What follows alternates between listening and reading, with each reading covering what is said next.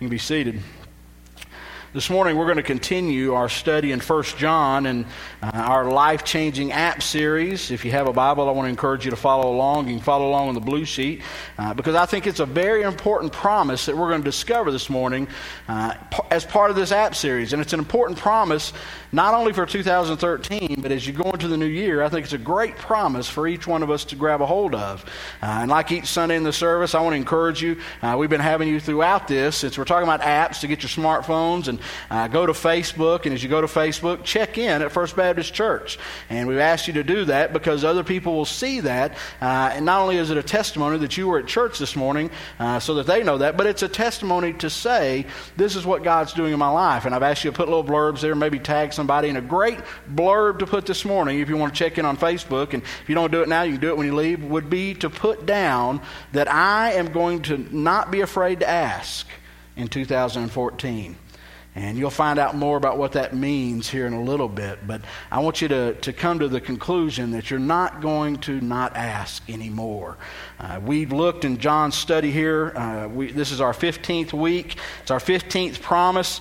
You remember that John's main purpose in writing the book of 1 John was to help us to discover and understand that we are created and called to have an intimate relationship with Jesus Christ. He uses that word over and over again, intimacy. Intimate. It is a very personal relationship. Because you see, in John's day there in Ephesus, like much of today in our church culture, there was a religious soul culture that was rising up, and he had a group of people that were claiming to be believers, and John says they say they are believers, and they claim to be believers, but really they were just religious.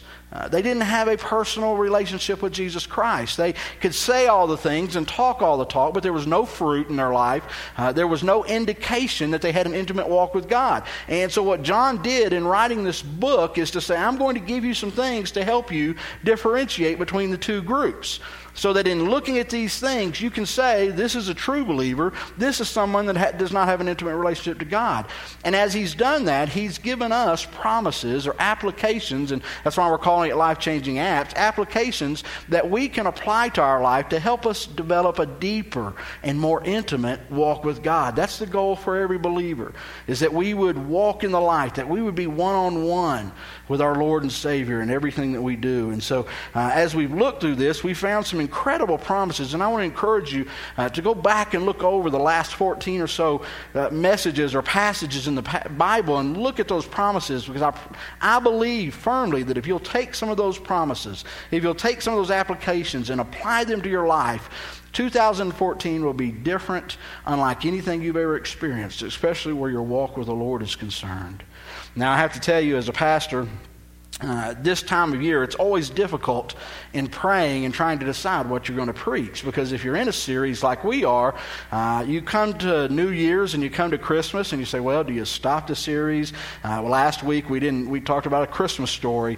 We didn't talk about the 1 John series. What do you do with this Sunday? Matter of fact, it's always strange on this Sunday because traditionally, all the way across the United States, this Sunday is the lowest attended Sunday in church of any other Sunday in the year. For some reason, it's documented that the Sunday between Christmas and New Year's is always the lowest attended in church. And pastors have speculated, well, people come to church on Christmas, they think they got their twice in that week, they don't come back on Sunday. I don't know what it is, but you always wrestle with, what are you going to preach? Are you going to start a new series on the new year and how you can change the new year? Or are you going to stick with the series that you're already on and just keep going? And I have to say, this year, the choice was made easy for me, because I believe in looking at 2014, there is no greater promise, no greater warning that I can give you than what John gives you in our normal series. You see, I believe that if you'll look at this promise we're going to discuss today, and you will begin to internalize it and apply it to your life,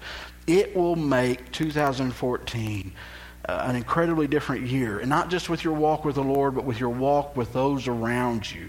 And so I want you to see this, and we're going to dive right in. 1 John chapter 5, we're almost at the end of the series. We're going to look at verse 13 through 15. Have a Bible, you can follow along. If not, read on your blue sheet with us. I write these things to you who believe in the name of the Son of God, so that you may know that you have eternal life. Now, you remember talking to people that don't know. Am I religious? Do I have an intimate walk? And trying to determine the two. He says, I'm writing this so you can know that you're a part of the family. And then he brings this promise in for those that are a part of the family. For this is the confidence we have in approaching God, that if we ask anything according to his will, he hears us. Now, if you have a Bible that you mark up and take notes, that's an underlining. That's one of those things that you can underline and you can say, I'm going to go back and reread this because there's a lot of depth in that. As a matter of fact, let me reread it. This is the confidence we have. This is the confidence that we have in approaching God, that if we ask anything according to his will, he hears us. And if we know that he hears us, whatever we ask, we know that we will have what we ask of him. Now, that's three really incredible promises for the believer that I think many of us in this room take for granted today. If I was to go around the room and ask you if you've made a New Year's resolution, this is the time for resolutions. I don't ever understand why we always wait. When we knew we needed to lose weight back in July, we always wait until January. Or we wanted to stop something, we say, well, that'll be my New Year's resolution. But we always pile on resolutions, and most of them have to do with our personal health or our physical health or our emotional health, right? I'm going to lose weight. I'm going to eat better. I'm going to pay more attention to certain people. I'm going to give more love. I'm going to spend more time with my family. All of these things related to our physical health or to our emotional health, but not much related to our spiritual health. Now, I know a lot of people, probably the number one spiritual resolution people make in the new year is to read the Bible all the way through. People every year in January say, well, this is the year I'm going to read all the way, cover to cover. I'm going to try to read the Bible all the way through. And that's a great discipline to do. It's a great commitment, and it takes a lot of work. But what happens most of the time when people commit to do that is they start in Genesis, start reading every night or every morning, start plugging away, and then sometime after about 2 months, they find themselves in Chronicles and Kings, and they are bogged down. It gets, you start getting into some of the stuff that just seems so dry. And what happens is instead of reading to learn, we read to finish. And we plug away, and it becomes a chore instead of a joy. So if you're interested in doing something like that, let me encourage you this year, a greater opportunity, something that I've practiced in my life in the last 10, 12 years, is to pick 12 books out of the Bible. Pick 6 from the old, 8 from the new, 4 from the old, whatever works for you. Pick 12 books out of the Bible that you've always wanted to read.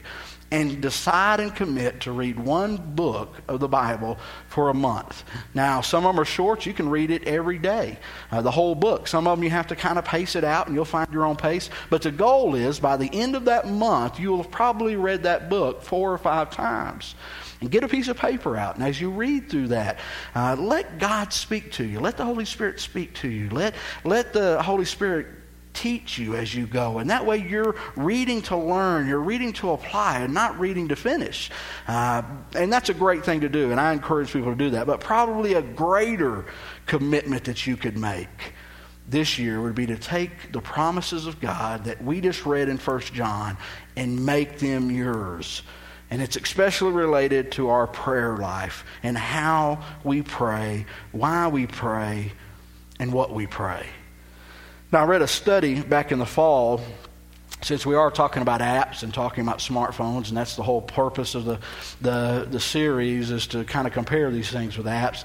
I read a study in the fall that looked at the most popular uses for smartphones, the most popular apps on smartphone, and they listed the top 10 apps that people use on their smartphone. And I was surprised. You may not be surprised, and a lot of it has to do with age. As you read through these, you begin to understand that there's a lot younger people than I am that have smartphones than there are older people than I am. And so that kind of skewers it. But the number one thing that people use their phone for, the number one app, was to chat, to text message. The text messaging app, by almost 2 to 1, was the greatest app used by cell phone users. Now, probably some of you would agree that's probably true for you. You probably text more than you do anything else.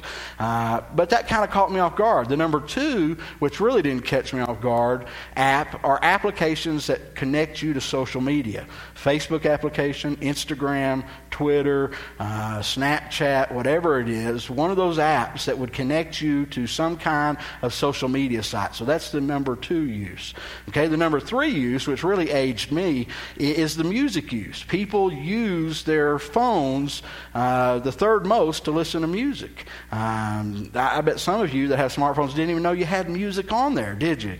But young people, you see them with their phones and they're listening to it. Number 4, which barely beat out number 5. Number 5 was camera. People use their phone the 5th most for camera. Number 4 was to use it as a phone. Okay? Now I want you to think about the irony of that.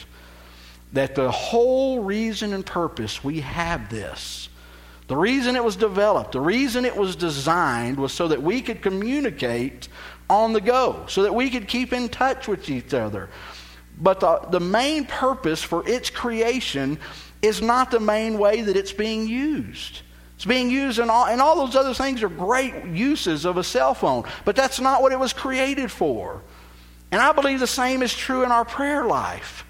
You see, prayer was a gift given to the Christians so that we could communicate between our spirit and God's spirit. It was a way that we could share our hearts. We could share our desires. We could share our hurts. We could share our wants. We could share our burdens. We could share the burdens of other people to God and lay it out before Him. We could communicate with our Creator.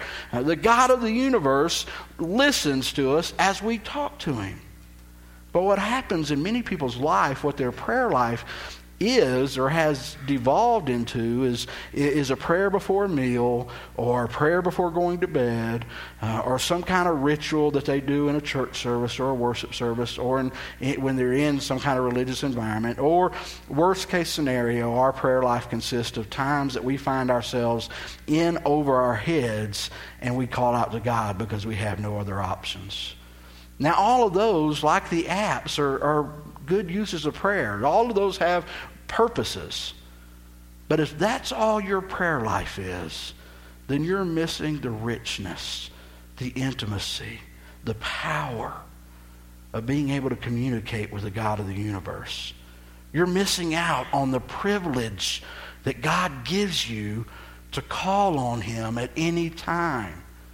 And you see what I worry in the church, and I think what John's promise is trying to get us to understand is that prayer is so deep and so rich and so powerful for our lives, but yet so taken for granted.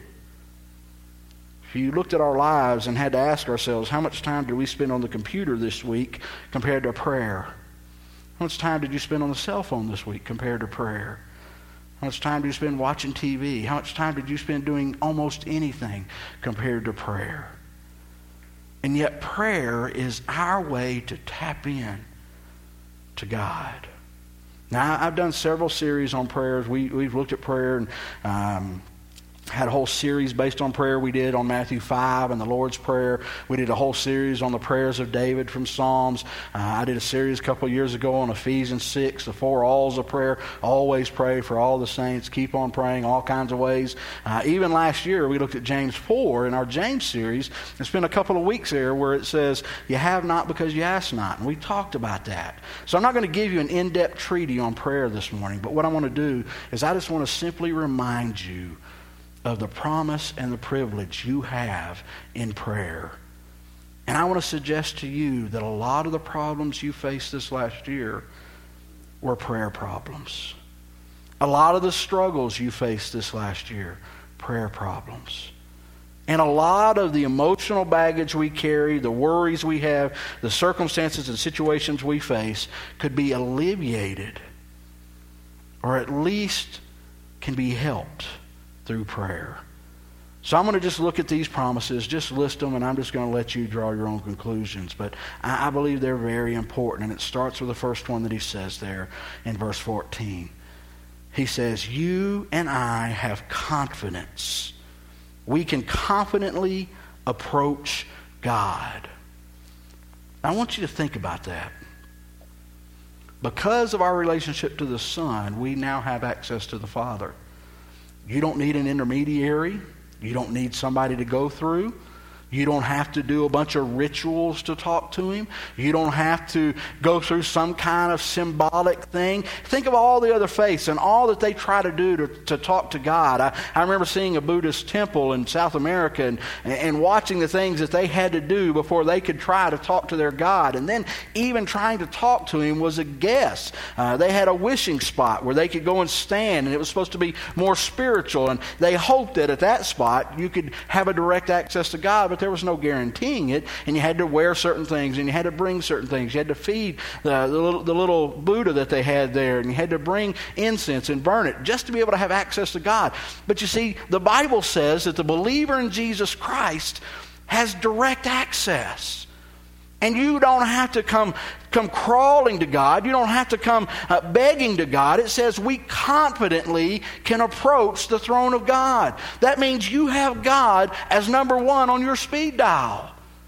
Now think about how incredible that is for you and I. Think about the privileges that we have to have a direct line to the creator of the universe, the author of all things, the person who holds your tomorrow in his hands, your future in his hands, and at any moment, in any circumstance, at any place, he's just a word away.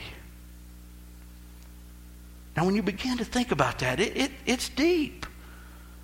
I remember when I was serving in Texas as a youth pastor, I was on a committee putting together a big youth conference, and we wanted to try to get Stephen Curtis Chapman to come sing at our conference. And we had called his management, and this was Stephen Curtis Chapman was at his heyday 12 years ago, and he was big, and we couldn't get the management company to call us back. And one of my good friends is a musician, and he had traveled with Stephen Curtis Chapman touring. He knew him, so I took my buddy to lunch. And as we were having lunch, I communicated to him, look, I'm having trouble. What do you think I should do? We want to try to get him to come and do this conference in 8 months away. And he said, well, I'll tell you what, I'll just give you his number. This is his home number. And he got out a piece of paper, and he wrote down Stephen Curtis Chapman's home number.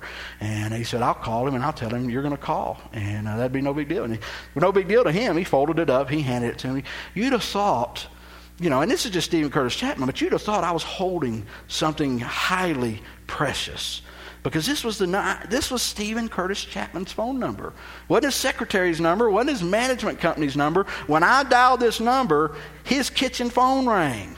And so, I remember putting it in my pocket and tucking it into my pocket. And as I was driving home, I remember checking my pocket about 4 times, make sure I still had it. Have y'all ever done anything like that? Where you think, man, I don't want to lose this. I don't want to lose this. Got to my office back at the church, and I laid it on my desk, and I looked, and I kept thinking, I psyched myself out. I thought, I can't just call Stephen Curtis Chapman. Hey, Stephen, it's Rusty. My buddy told me I'd call. I got scared to death. I couldn't call. It psyched me out. I thought, what do you say? How do you get into that conversation? How do you communicate to him? And that was just a music singer.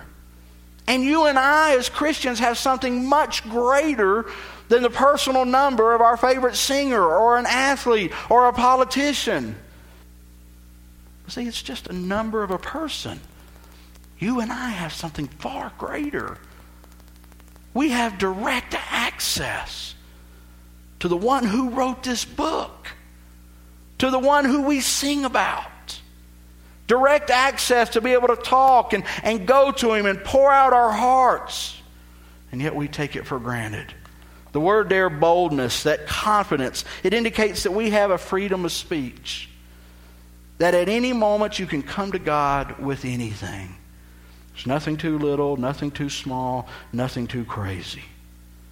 What a privilege that is that we don't utilize. John says you can have confidence to boldly approach the throne of God. But the second promise is almost as good as the first. He says, and when you approach him, he listens. See, my buddy gave me Stephen Curtis Chapman's phone number, but that was no guarantee that when I called him, he would answer. It's no guarantee, I give you somebody's phone number, no guarantee that they would listen to you or even talk to you. But John tells us that as believers in Jesus Christ, not only can we go to him with anything, he promises to listen. He's not going to put us on speakerphone while he does 10 other things. It's not like shouting in an auditorium. God stops everything and listens to you. No matter what it is. No matter how small you think it is. No matter how trivial you think it is. God stops and listens. People have asked, how does he do it? I have no idea. But I'm not God. I think it has to do with the Holy Spirit inside of us, speaking to God's Spirit. But it's a promise that John gives us, that he stops. And I think people struggle in this area, and they're afraid to pray because they think maybe God doesn't listen. Think maybe God won't hear. Maybe what they're saying is not important enough. Well, that's not a prayer problem. That's a faith problem. See, what I want you to hear this morning is God listens to everything that you say. And that brings us to the third promise, which is probably the greatest of all. Not only does he listen, he answers. Now catch this. Any moment, any time, you can go to God with your prayers. You can go to God with your hurts. You can go to God with your needs. You can go to God with your burdens. You can go to God with whatever it is that's on your heart. And the Bible promises not only will he listen to that, but he will answer it. And not only will he answer it, but John says when we pray according to his will, he gives you what you asked for. And see, that just blows a lot of us away. Because we pray a lot of times and we don't see it answered. So we think because we didn't see it, it wasn't answered. Maybe because God didn't do it the way we wanted it done, or maybe God didn't do it how we wanted it done or when we wanted it done. So we think, well, it's not any use. God didn't answer. God always answers. It's a promise. Bill Hybels, in his wonderful book, Too Busy Not to Pray, says these are the 4 ways God answers prayers. He says if the request is wrong, God will say no. If the timing is wrong, God will say slow. Not right now. If you are wrong, God will say grow. Meaning you need to mature. You need to grow. And come back and ask him again. But if the request is right and the timing is right and you are right, the answer is always go. See, you need to recognize that not only does God listen, not only does God let you ask, but he will always have an answer for you. Now, this idea of praying according to his will, people get freaked out and they think that his will is something that's out there, that's crazy. It's not. It's just simply the heart of the Christian. What is our number one prayer? Not my will, but thine. You see, praying God's will means putting myself out of the equation and praying for God to intercede in whatever the circumstance, whatever the situation is, according to how he sees best. Because he knows what's going to happen tomorrow. Praying according to his will, George Mueller said, prayer is not overcoming God's reluctance, it's laying hold of God's willingness. And you see, some of us say, well, I'm not going to pray because I don't know if it's God's will. Somebody told me one time we were praying for somebody to be healed. And they said, well, shouldn't we pray, God, if it's your will to be healed? I said, listen, if it's God's will that they be healed, they'll be healed. But the desire of my heart is they be healed. So I'm going to pray by faith, God, heal this person, knowing that if it's not a physical healing, they're ultimately going to be healed. See, some of us say, well, I can't pray that because I don't know if it's God's will. Well, if your spirit doesn't testify to it being God's will when you begin to pray, you know what happens as you pray? Prayer is the means to discover God's will.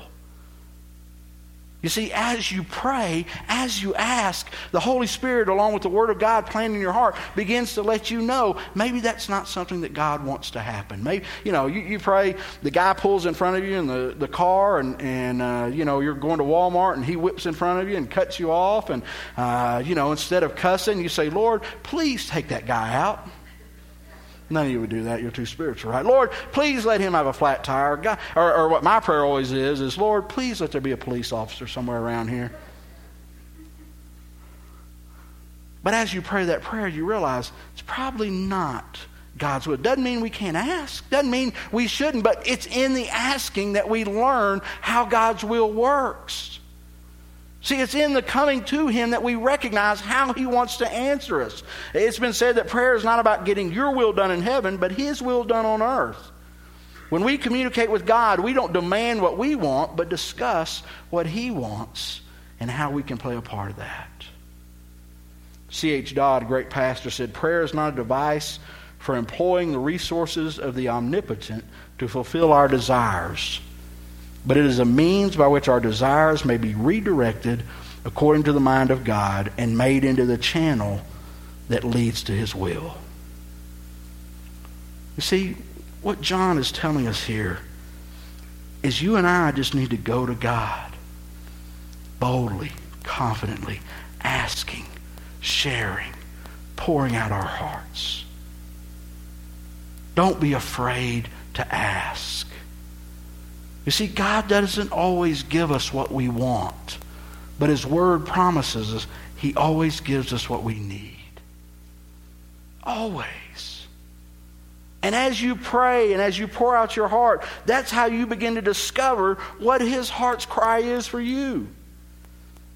See, the problem for most of us, if we had to be honest, is we're just afraid to ask.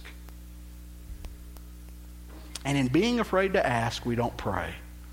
And in not praying, it robs us of our intimate walk with God. See, my parents used to always tell me when I was a kid, there's no hurt in asking. Doesn't hurt you to ask, because the worst that they can say is no, and then you're no worse off than you were before you asked. But sometimes the asking is the hard part, isn't it? Sometimes it's the asking, and in the asking that we psych ourselves out. Sometimes it's in the asking that we get scared and we back away. I can remember when I was a little kid playing Little League. One of the traditions for Little League where I grew up was after the game, the parents would take all the kids to Dairy Queen. Now, you don't have Dairy Queens around here, but in the Southwest, they're in every small town. If there was a stoplight, there was a Dairy Queen. It was the only restaurant you went to, and they had ice cream. And so we would all go to Dairy Queen, and we would get the soft-serve cones. That was new in the 70s. That was something revolutionary. It was a huge treat. And I can remember going and thinking, these cones are incredible, and this is a great thing to have. And we would get them with friends and kind of do the Eddie Murphy, I got my ice cream, and all that kind of stuff, and dance around and lick our cones. And I remember one Saturday after one of the games, we were eating it, and I recognized that the guy behind the counter had taken that soft-serve cone, and he had dipped it in chocolate. And when he pulled it up, it now had a hard chocolate crust. And I thought, I want that. And I looked over at my dad and thought, Dad's not going to get that for me. And so the next week came, and I thought, maybe I'll ask my dad. Got scared. So the next week, I planned it out. I'm going to figure out some reasoning. Isn't that the way we work? I'm going to figure out some reasons so that I can give it to him. And, when he comes back with this argument, I'm going to have this argument. And when he says this, I'll be ready for this. And, when he tells me, well, you got to pay for it, I'll dig into my pocket and say, I'll pay that extra 20 cents, right? I was ready for all of it. Matter of fact, I think that next Saturday, I was more nervous about going to Dairy Queen than I was the baseball game. And I can remember it like it was yesterday. We went in there, and we're lined up with everybody, and everybody's getting ready, and I'm standing there with my dad, and as we come to the counter, I just look up at my dad and say, Dad, I think today I'd like one of those chocolate-dipped cones. Can I have one? Without missing a beat, Dad said, sure. And got me a chocolate-dipped cone. Now, as a father now, I know, according to the Bible, parents like giving good gifts to their kids. I recognize that now. But as a kid, when he said sure, it turned back away. I thought, what? What do you mean sure? You mean there's no argument? You don't need it? Nobody else has one. If I get you one, then I got to get all the other kids one. And, I was ready for all of those kind of things. And I thought, where are all the discussion? Where's all the argument? And as I reasoned through that, then all of a sudden it dawned on me, wait a minute. I could have asked him 4 weeks ago. I could have been having chocolate cones all along. And I tell you that story because I think sometimes I allow that attitude to permeate still in me in my walk with God. Sometimes I'm scared to ask God because I'm scared He might say no. Or I'm scared to ask God because it may be something too trivial or too silly to bother God with. And so I allow fear to keep me from asking Him for whatever it is that my heart is seeking. And so because of fear, and sometimes it's just because we don't really understand who God is. We don't understand that Matthew 7 says that God is a loving Father. Jesus says, if you ask your dad for bread, would he give you a rock? If you ask him for a fish, would he give you a snake? No. And even in your carnal stage, you want to give good gifts to your kids. How much more does God want to give good gifts to you?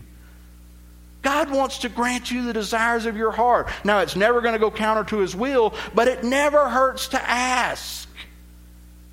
See, in asking, it's how God teaches us.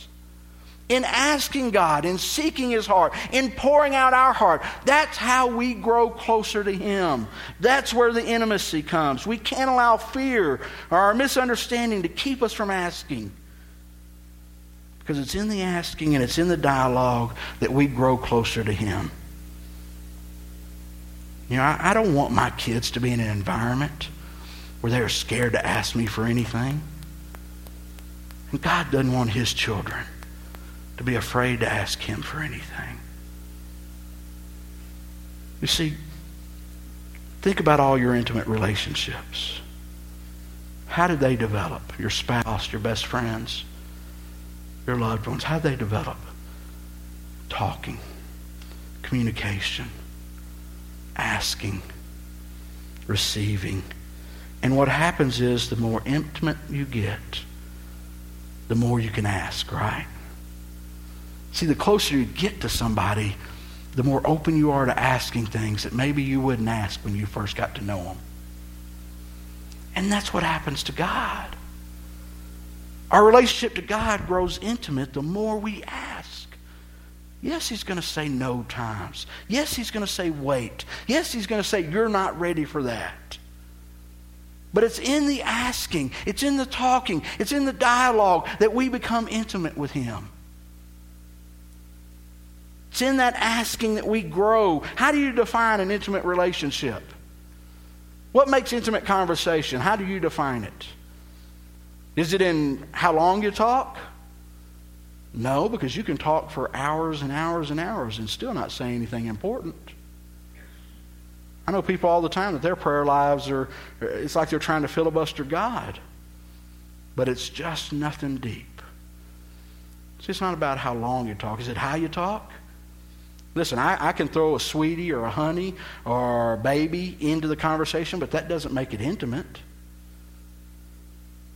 I can use all kind of special, that's how I used to think there were key words to talk to God, because I heard my grandfather, our Heavenly Father who art in heaven, you got to say it in that voice, bless us today, our daily bread, and forgive us our trespasses. I used to think you had to say those things. It was all about how you said it. That's not what makes it intimate. What makes it intimate? Not how long, not how, but what you talk about.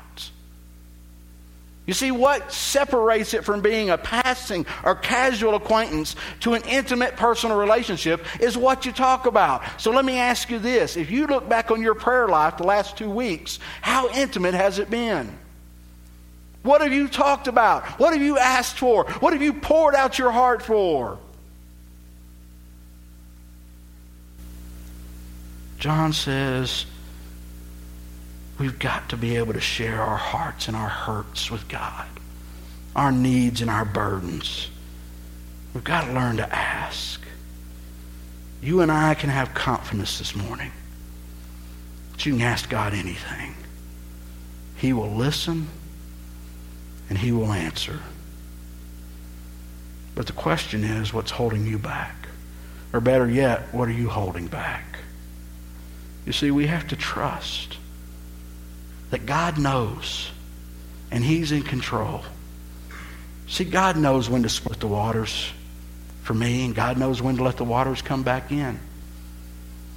God knows what his purpose is when he has me build that impossible ark that I can't explain to anybody. But I never will learn that if I don't ask. Let go of your fear. Let go of your unbelief. To make a difference in 2014, it's time for his children to approach his throne with confidence and ask. It's okay. Don't be afraid to ask. Let's pray.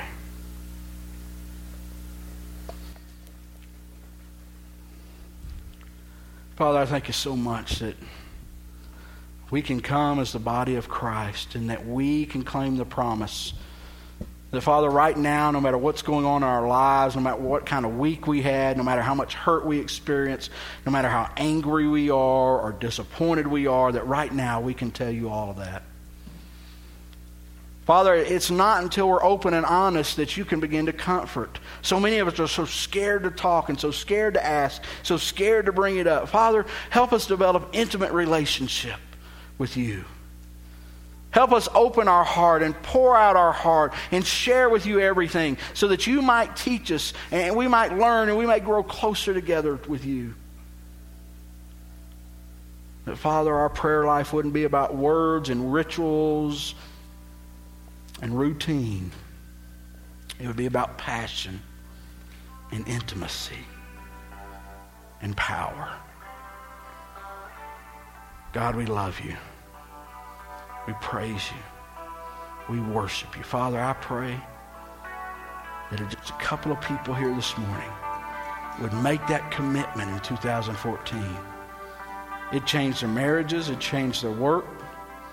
Change their relationship to their kids, to their parents. Because as we grow more intimate with you, John's told us, it can't help but us grow more intimate with those around us as we become more like you. Father, we love you. We worship you. In your name, amen. Would you stand and worship?